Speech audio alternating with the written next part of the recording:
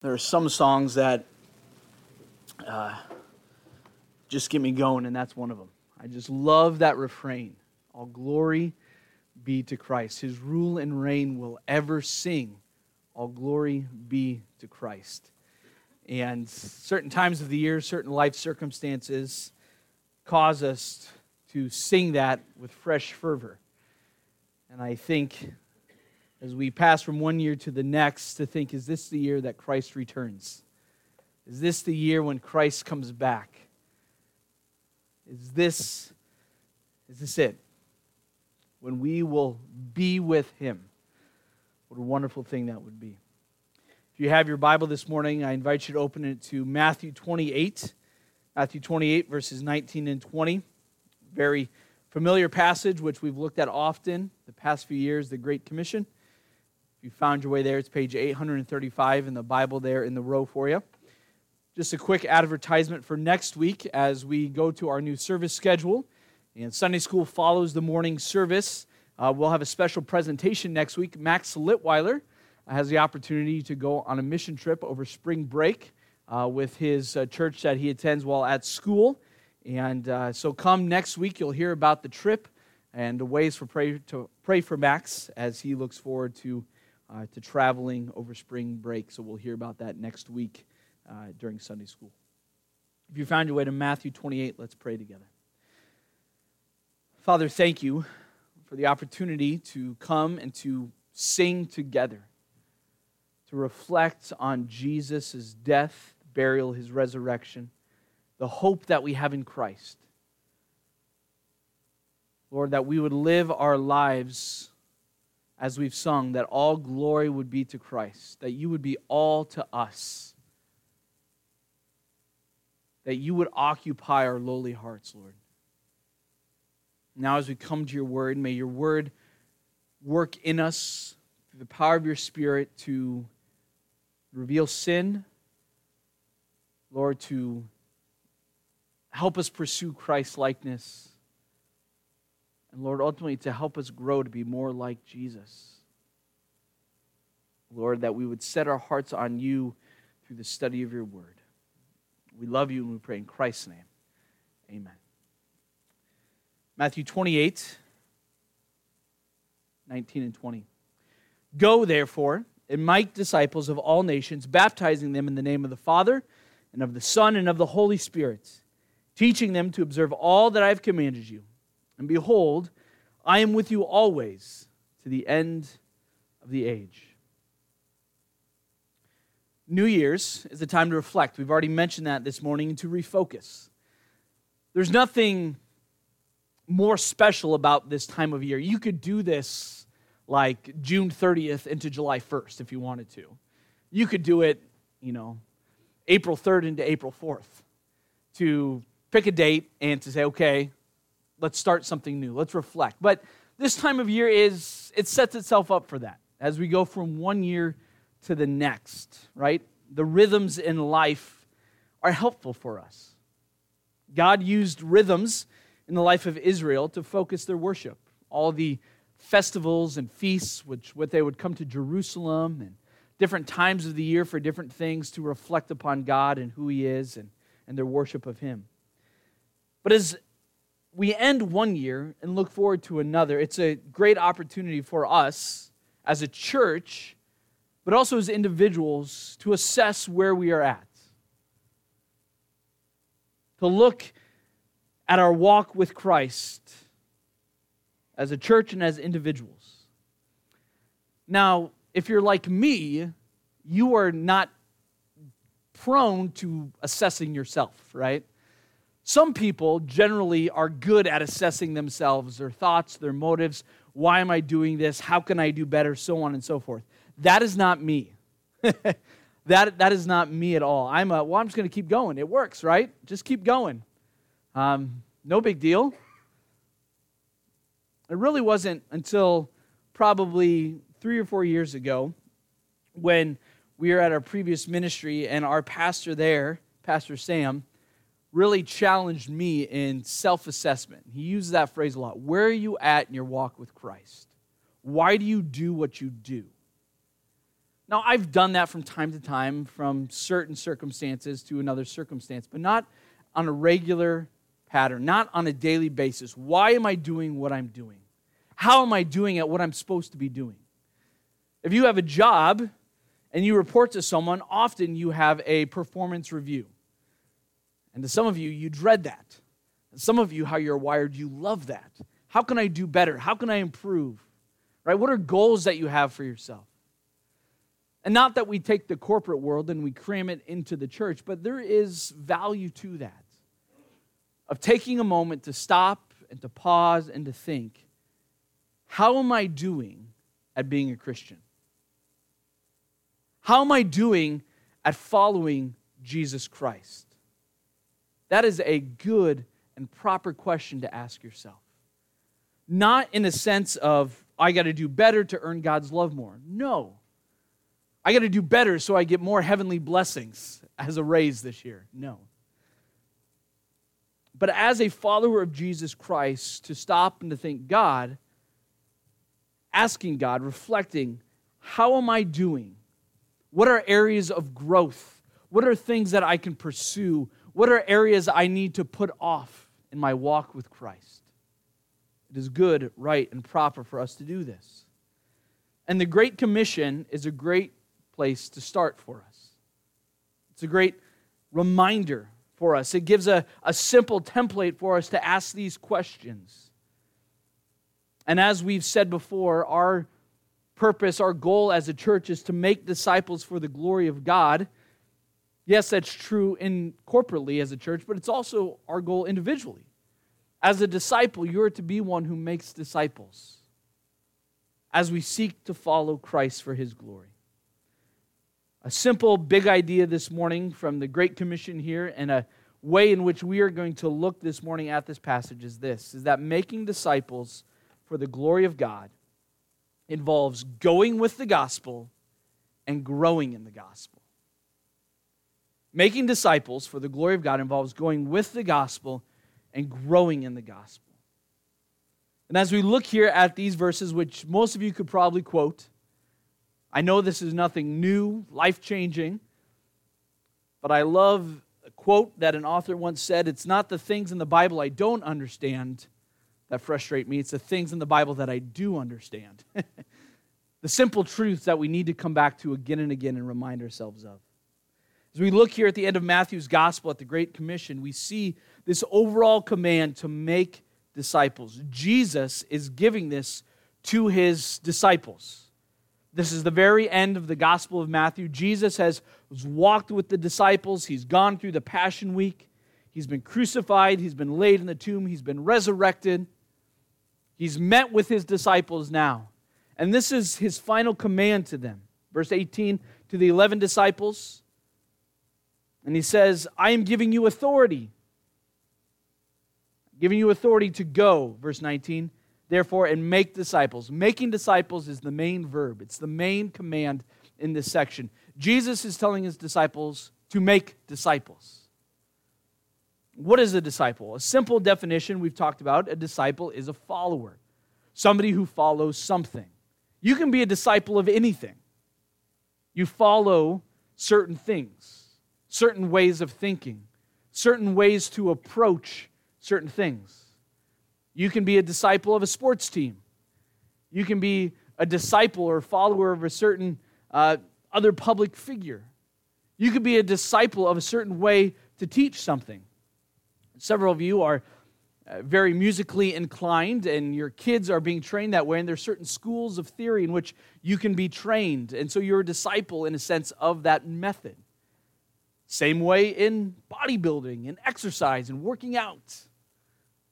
We are a follower. A disciple is a follower. But here, as we reflect on Jesus' words, a disciple is someone who follows Jesus.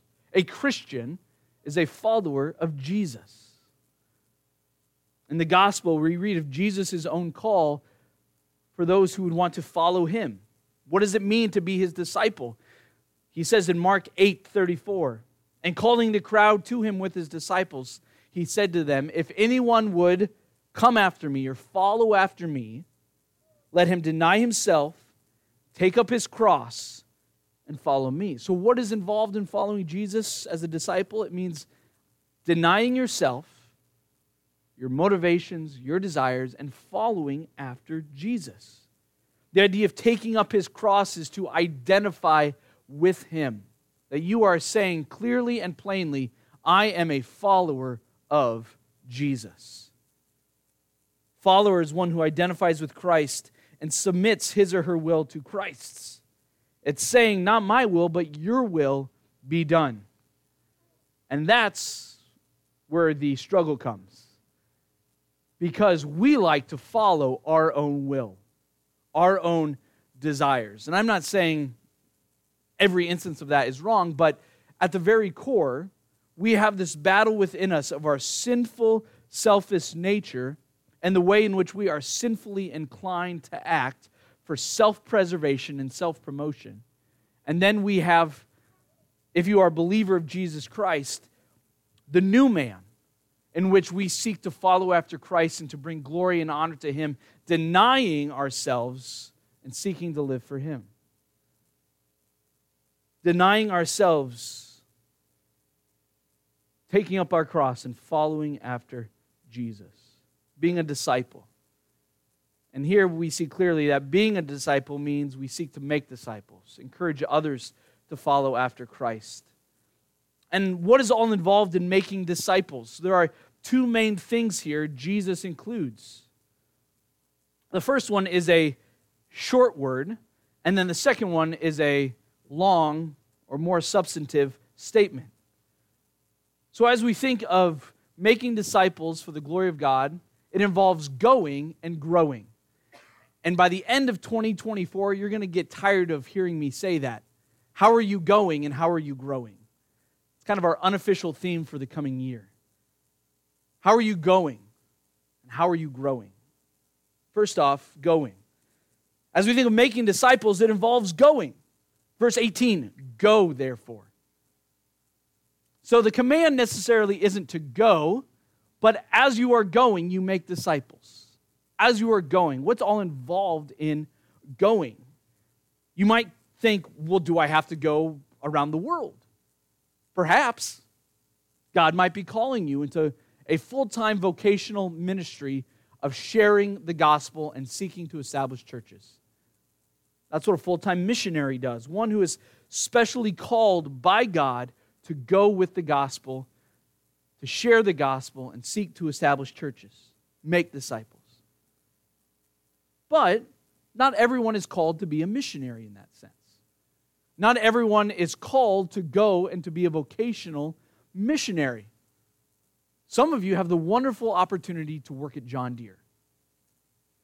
Some of you have the wonderful opportunity to work in the agricultural field, to be a stay-at-home mom, to be a teacher, to drive a bus, to work in an office.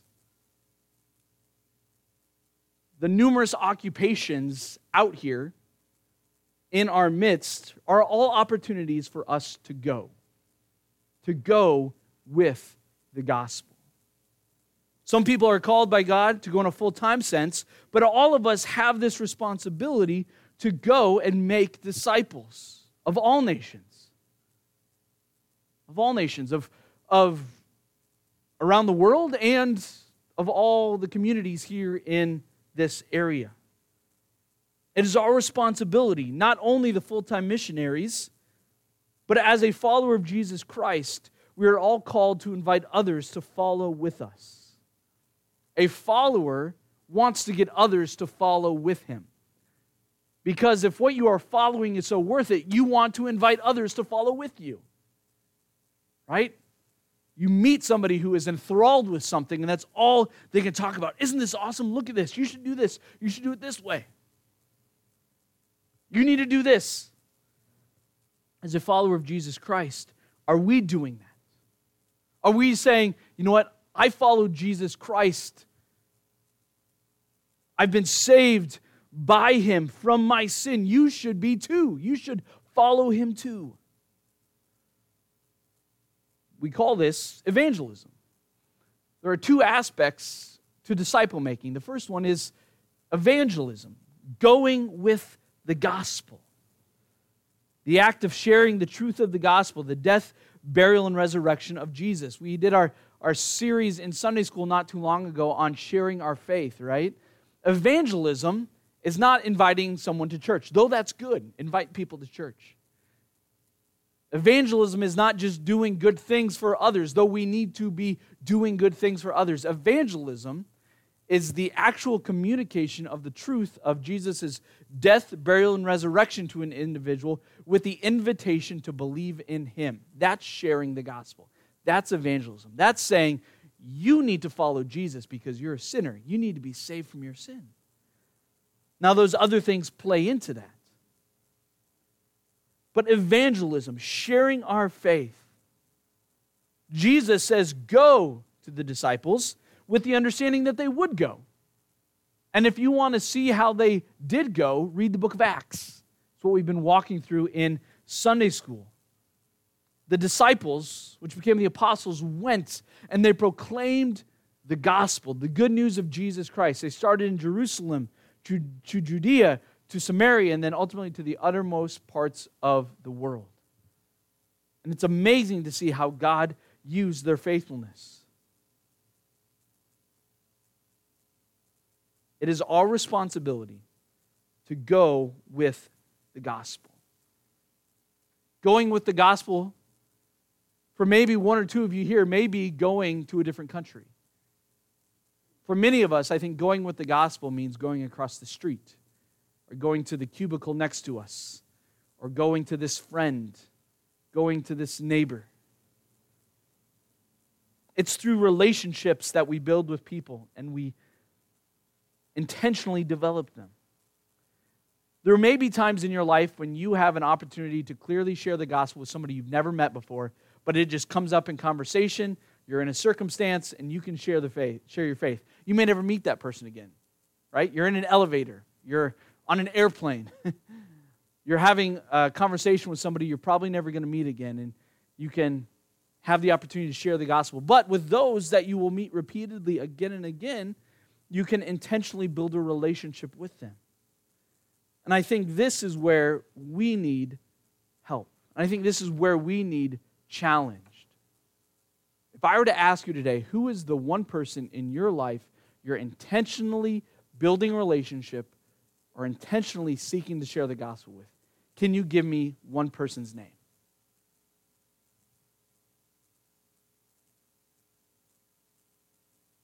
Do you have one person in your mind thinking, God, help me to share the gospel with this person? You might have one, you might have two or three. But I think, unfortunately, the pattern of our lives is we are so busy with things that are good. Yes, that are good and right, and we need to do that. This seems to escape our thinking. And if you're like me, if you don't plan for something, generally it doesn't happen. Sometimes the task of evangelism can seem overwhelming. Man, so many people. I don't know how to approach, right? My mom often would say, if you're overwhelmed with what you need to do one thing. And I think that's helpful in evangelism. You don't need to share the gospel with absolutely everybody you meet in the day, but is there one person that you have a specific relationship that will listen to you? Do you have one person that you are seeking to intentionally invest in their lives, to build a relationship so they trust you, so you have the opportunity to share the gospel with them? This could be a coworker, like I mentioned, a neighbor, a family member, parents with your children. Parents, you have a built-in relationship to share the gospel with somebody. Your kids. And that's one that you get to know them really well, and you have plenty of opportunities. But are you intentional in that? Are you praying for opportunities, and are you taking them? The question is, why don't we share more? Why don't we go with our faith more? One thing is fear, right? We don't like to be rejected. We don't like to be ridiculed, right? We're afraid.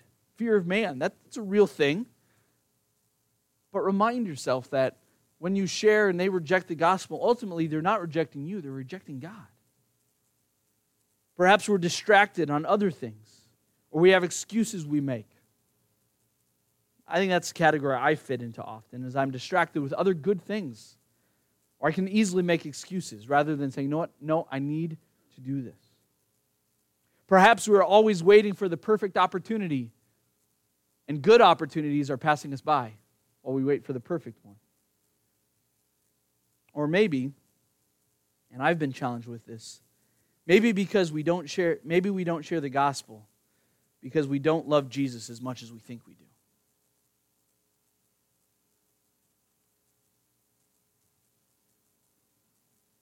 And I've been challenged with this. If I really love Jesus as much as I think I do, wouldn't I talk about him more? Wouldn't I want to share him with others more? Wouldn't my conversation turn to him more often? As we seek to go with the gospel, this doesn't mean that every conversation and relationship is focused solely on this idea. No, but rather, what is our desire? Do we have the desire to share our faith in our daily interactions with others? How can we do this better? We can pray for boldness. Paul does. Paul says in Colossians, pray for me that I would have boldness to speak as I ought to speak. If Paul needs boldness, you and I need boldness. Some of you are wired through God's gifting to more naturally share the gospel. I think of Tom. I love hearing all the people that he interacts with at John Deere that he has had gospel conversations with. Some of you, other of you say, well, this person, right? I think of Marcia and all the folks she meets at Quick Trip, or Quick Star, sorry. Not in Minnesota. Some of you are just inclined that way. Others of us, we need to be drawn out more. So praying for boldness. Praying for one person. Praying for an opportunity. Praying for you where you're at in your stage of life. Mom with little kids. We've had sickness in our house this week. I was talking to Carrie this morning. She goes, I feel like I've done nothing this week. And I'm like, you've been a mom this week.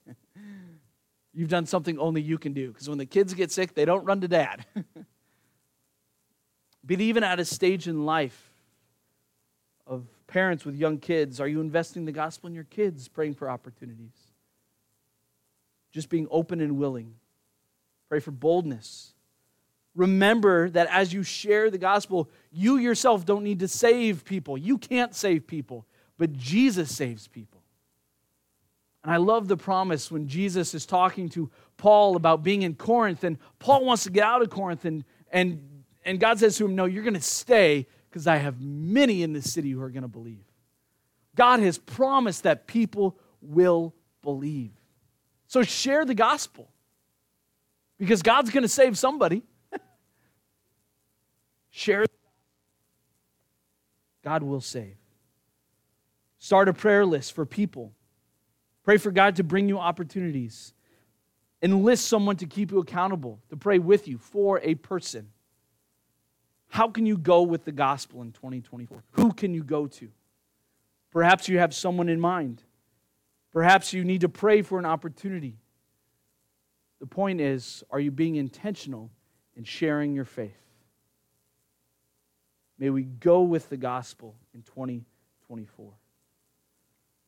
So as we go, Jesus says, and make disciples of all nations, we baptize and we teach.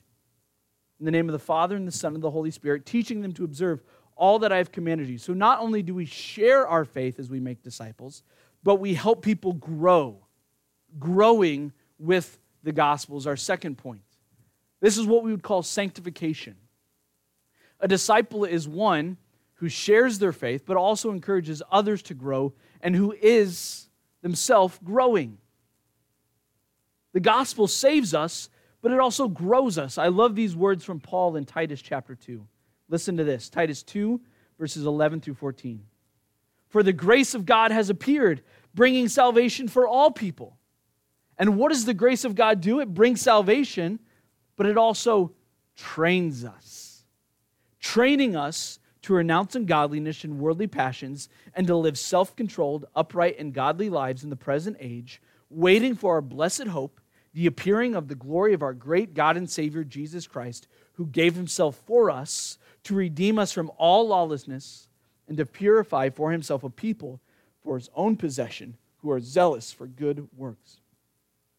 Basically, Paul is saying to Titus, the gospel saves us, but the gospel also trains or disciplines and grows us to grow in Christ's likeness, to put off ungodliness and worldly passions, to live self-controlled, upright, and godly lives in the present age. We go with the gospel. We need to grow in the gospel. Grow in the gospel. The grace of God trains us, it teaches us, it disciplines us to live a godly life. Well, how does this do this? Well, the gospel reveals our own sin nature, and it shows us our need for a Savior. But then the gospel also reminds us of our need to put on Christ's likeness and to live out our faith, to focus our eyes on Christ and what he's accomplished for us, and therefore how he calls us to live. As we begin the letter to the Colossians next week, I'm excited because the first part is all about exalting Jesus. And the second half of the book is all about, okay, what does that look like in our lives? This is what the gospel does. It's not just well, you're saved and that's it. No, it's a saved, and so how are we to now live? But there are some practical steps here in Matthew 28, 19, and 20. We go and we make disciples, we baptize. Baptism, that word literally means to immerse. It's a picture of Jesus' death, burial, and resurrection, of being immersed in water as Jesus was laid in the grave, and then brought back up as Jesus was raised from the dead. It's this action, it's this ordinance or command given by Jesus to the church, that if you are a follower of Jesus and proclaim Christ as your Savior, that you would publicly identify yourself with him through baptism. What does baptism do for you? Does it save you? No. But if somebody who is truly a follower of Jesus Christ wants to make their faith known, their first step is baptism. It's a public declaration of your faith. Now, in our context today, someone being baptized, whether in a gospel preaching church or a broader Christian sense, is not that out of the ordinary, right? But in the context of which Jesus is speaking in the first century, that would be huge. That public identification would often bring along with it disownment by their family and community. That they would be cast aside and that they would be forgotten in a sense. They would be put on the outside. It can be that way for some of us today who've grown up in other traditions of Christianity.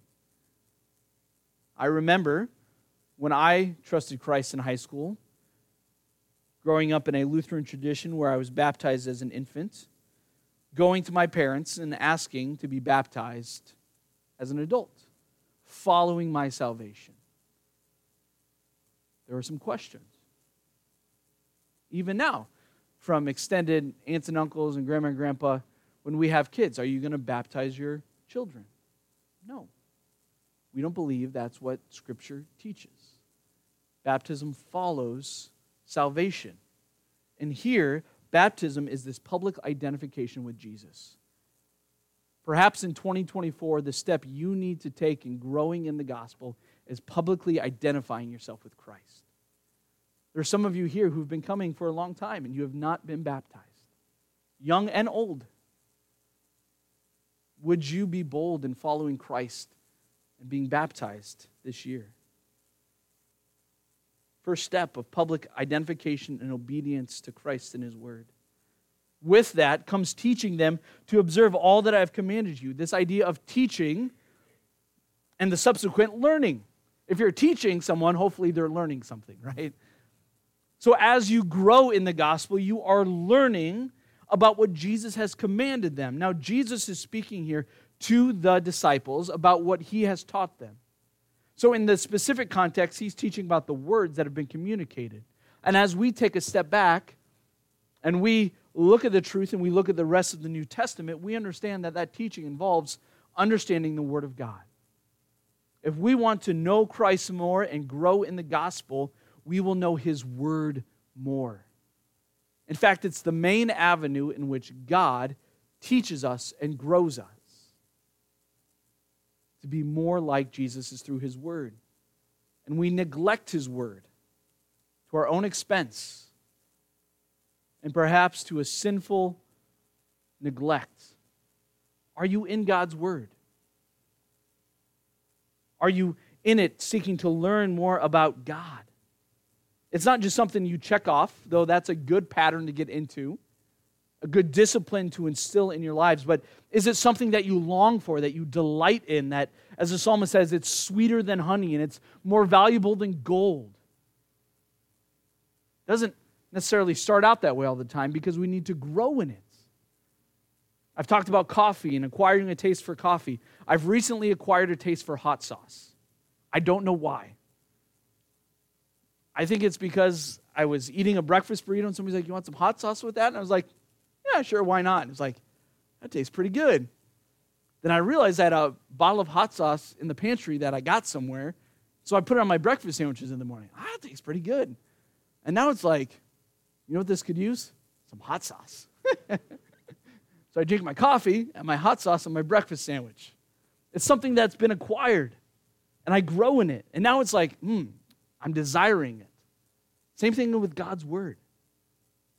Some parts of it are hard to understand. Some parts are very easy to understand. But the goal is to be in the Word, to learn more about the living Word, about Jesus, growing to know more about Him. And in that, we revel in the gospel. And we realize how sinful we are. But as we realize how sinful we are, we realize how gracious and merciful God is. And it causes us to worship Him all the more. 2 Timothy 3:16 and 17 talks about the Word of God and the necessity of it. It's given by God, right? It's breathed out and it's profitable for reproof, for correction, for teaching, and for training in righteousness, that the man of God might be complete, equipped for every good work. The Word of God completes us in our Christian life. It helps us to grow, to live out our faith. Equipped for every good work. Not that we would be puffed up with the knowledge of it, but that we would grow, because through God's Word, we learn more about God. We see God's love more greatly displayed in our lives, and it grows our desire to live for Him. This is sanctification, right? Putting off of sin, renewing our thinking, putting on Christ-likeness, being set apart, becoming more like Jesus. That's growing in the gospel. Sometimes it's very public, punctiliar events like baptism. Another one is church membership, of willingly submitting yourself to the authority of a local church and a local church welcoming you in and saying, yes, we affirm your public declaration of faith and we want to help keep you accountable and serve with you. Some of you here, I would encourage and challenge you to think about church membership. Some aspects of growing in the gospel are small. It's husbands taking the lead of saying, hey, honey, let's pray before we go to bed tonight. It's moms and dads saying to the kids, hey, let's take a few minutes after supper and read a psalm. Those things that not everyone's going to see, but yet God is calling us to grow in. It might be in your own heart, in your own thought life of putting away impure thoughts, right? Of seeking help, of being humble and transparent enough to ask for help in areas of your life in which you need to grow. Some will be very public steps of obedience, and some, it may just be between you and the Lord. Are you putting yourself in positions to hear from the Word of God, to take these next steps? Come to church, come to Sunday school, come to Sunday nights, come to care groups, meet with other members of your church, of our church, to talk about the Word. to encourage others, to share with others how you are growing in the gospel, how God is showing himself faithful to you, how you love Jesus, and how Jesus is so lovely. For it is through the written word, through the teaching of the word, through the sharing of the word together that we enjoy the living word all the more. Growing in the gospel. In 2 Corinthians 13, verse 5, Paul bids the believers in Corinth to inspect themselves to see if they are in the faith. Inspect themselves to see if they are in the faith. It's a proper and right thing to do. Do our lives match what we say we believe? Do we love Jesus as much as we think we do? Or are we deceived? Do we have areas in which we need to grow? Things we need to put off? Sinful attitudes and desires? Do we need to change our thinking through the help of God's Word and His Spirit towards different aspects of our life? And what fruits of the Spirit, what attributes of Christ-likeness do we need to put on? What steps of faith do we need to take? And it looks different for all of us. For all of us are at different points in our Christian walk. Some of you are big things. Some of you are just small, faithful things. Are you growing in the gospel? And are we going in the gospel? As we think of all these things, look at the encouragement that we have at the end of verse 20 in Matthew 28. Jesus says, "And behold, I am with you always to the end of the age." Jesus is with us. As we seek to live our life for Christ, He doesn't leave us on our own. Paul says in Philippians to work out our salvation with fear and trembling. For it is God who works in you, both to do and to will for His good pleasure. Paul says in 1 Corinthians 15, verse 10, "I labored more abundantly than they all, yet not I, but the grace of God which was with me." God's grace is with us. As we have trusted Christ as our Savior, He indwells us with His Holy Spirit. He's given us His Word. He's given us other believers to faithfully follow Him. My prayer for us as individuals and as a church, that in 2024 we can go with the gospel and grow in the gospel. That we would seek to faithfully share our faith, and that we ourselves would seek to see the gospel applied to our lives, in which we are humbled again and again, but we rejoice more and more in who Jesus is and what He's done, and we display Him more through our lives. I read a prayer this morning from a little book entitled The Valley of Vision. It's a collection of Puritan prayers. And perhaps my favorite prayer in there it's called God's Cause. And it's for those in service and ministry, but it's really for any believer. And the summary of that prayer is that all that we say, all that we do, would be for God's purposes. Why? Because we are nothing without Him. So as we go and as we grow, may we incline our hearts to God and say, "Lord, it's not about me, but it's about You.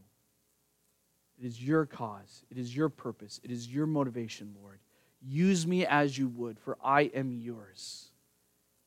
And we do this with the hope and the expectation that one day we will be with Him. And as we've sung in All Glory Be to Christ, "Behold, our God shall live with us. We shall ere His people be." We will always be His people. So may we be His people now, going and growing in the gospel. Father, we thank You for Your word this morning. We thank You for the encouragement and the challenge, Lord, even to my own heart. Lord, help us as men and women, as fathers and mothers, as husbands and wives, as friends, neighbors, co-workers, Lord, that we would desire to know You more, and in knowing You more, proclaim You through our lives. Lord, help us to humbly follow You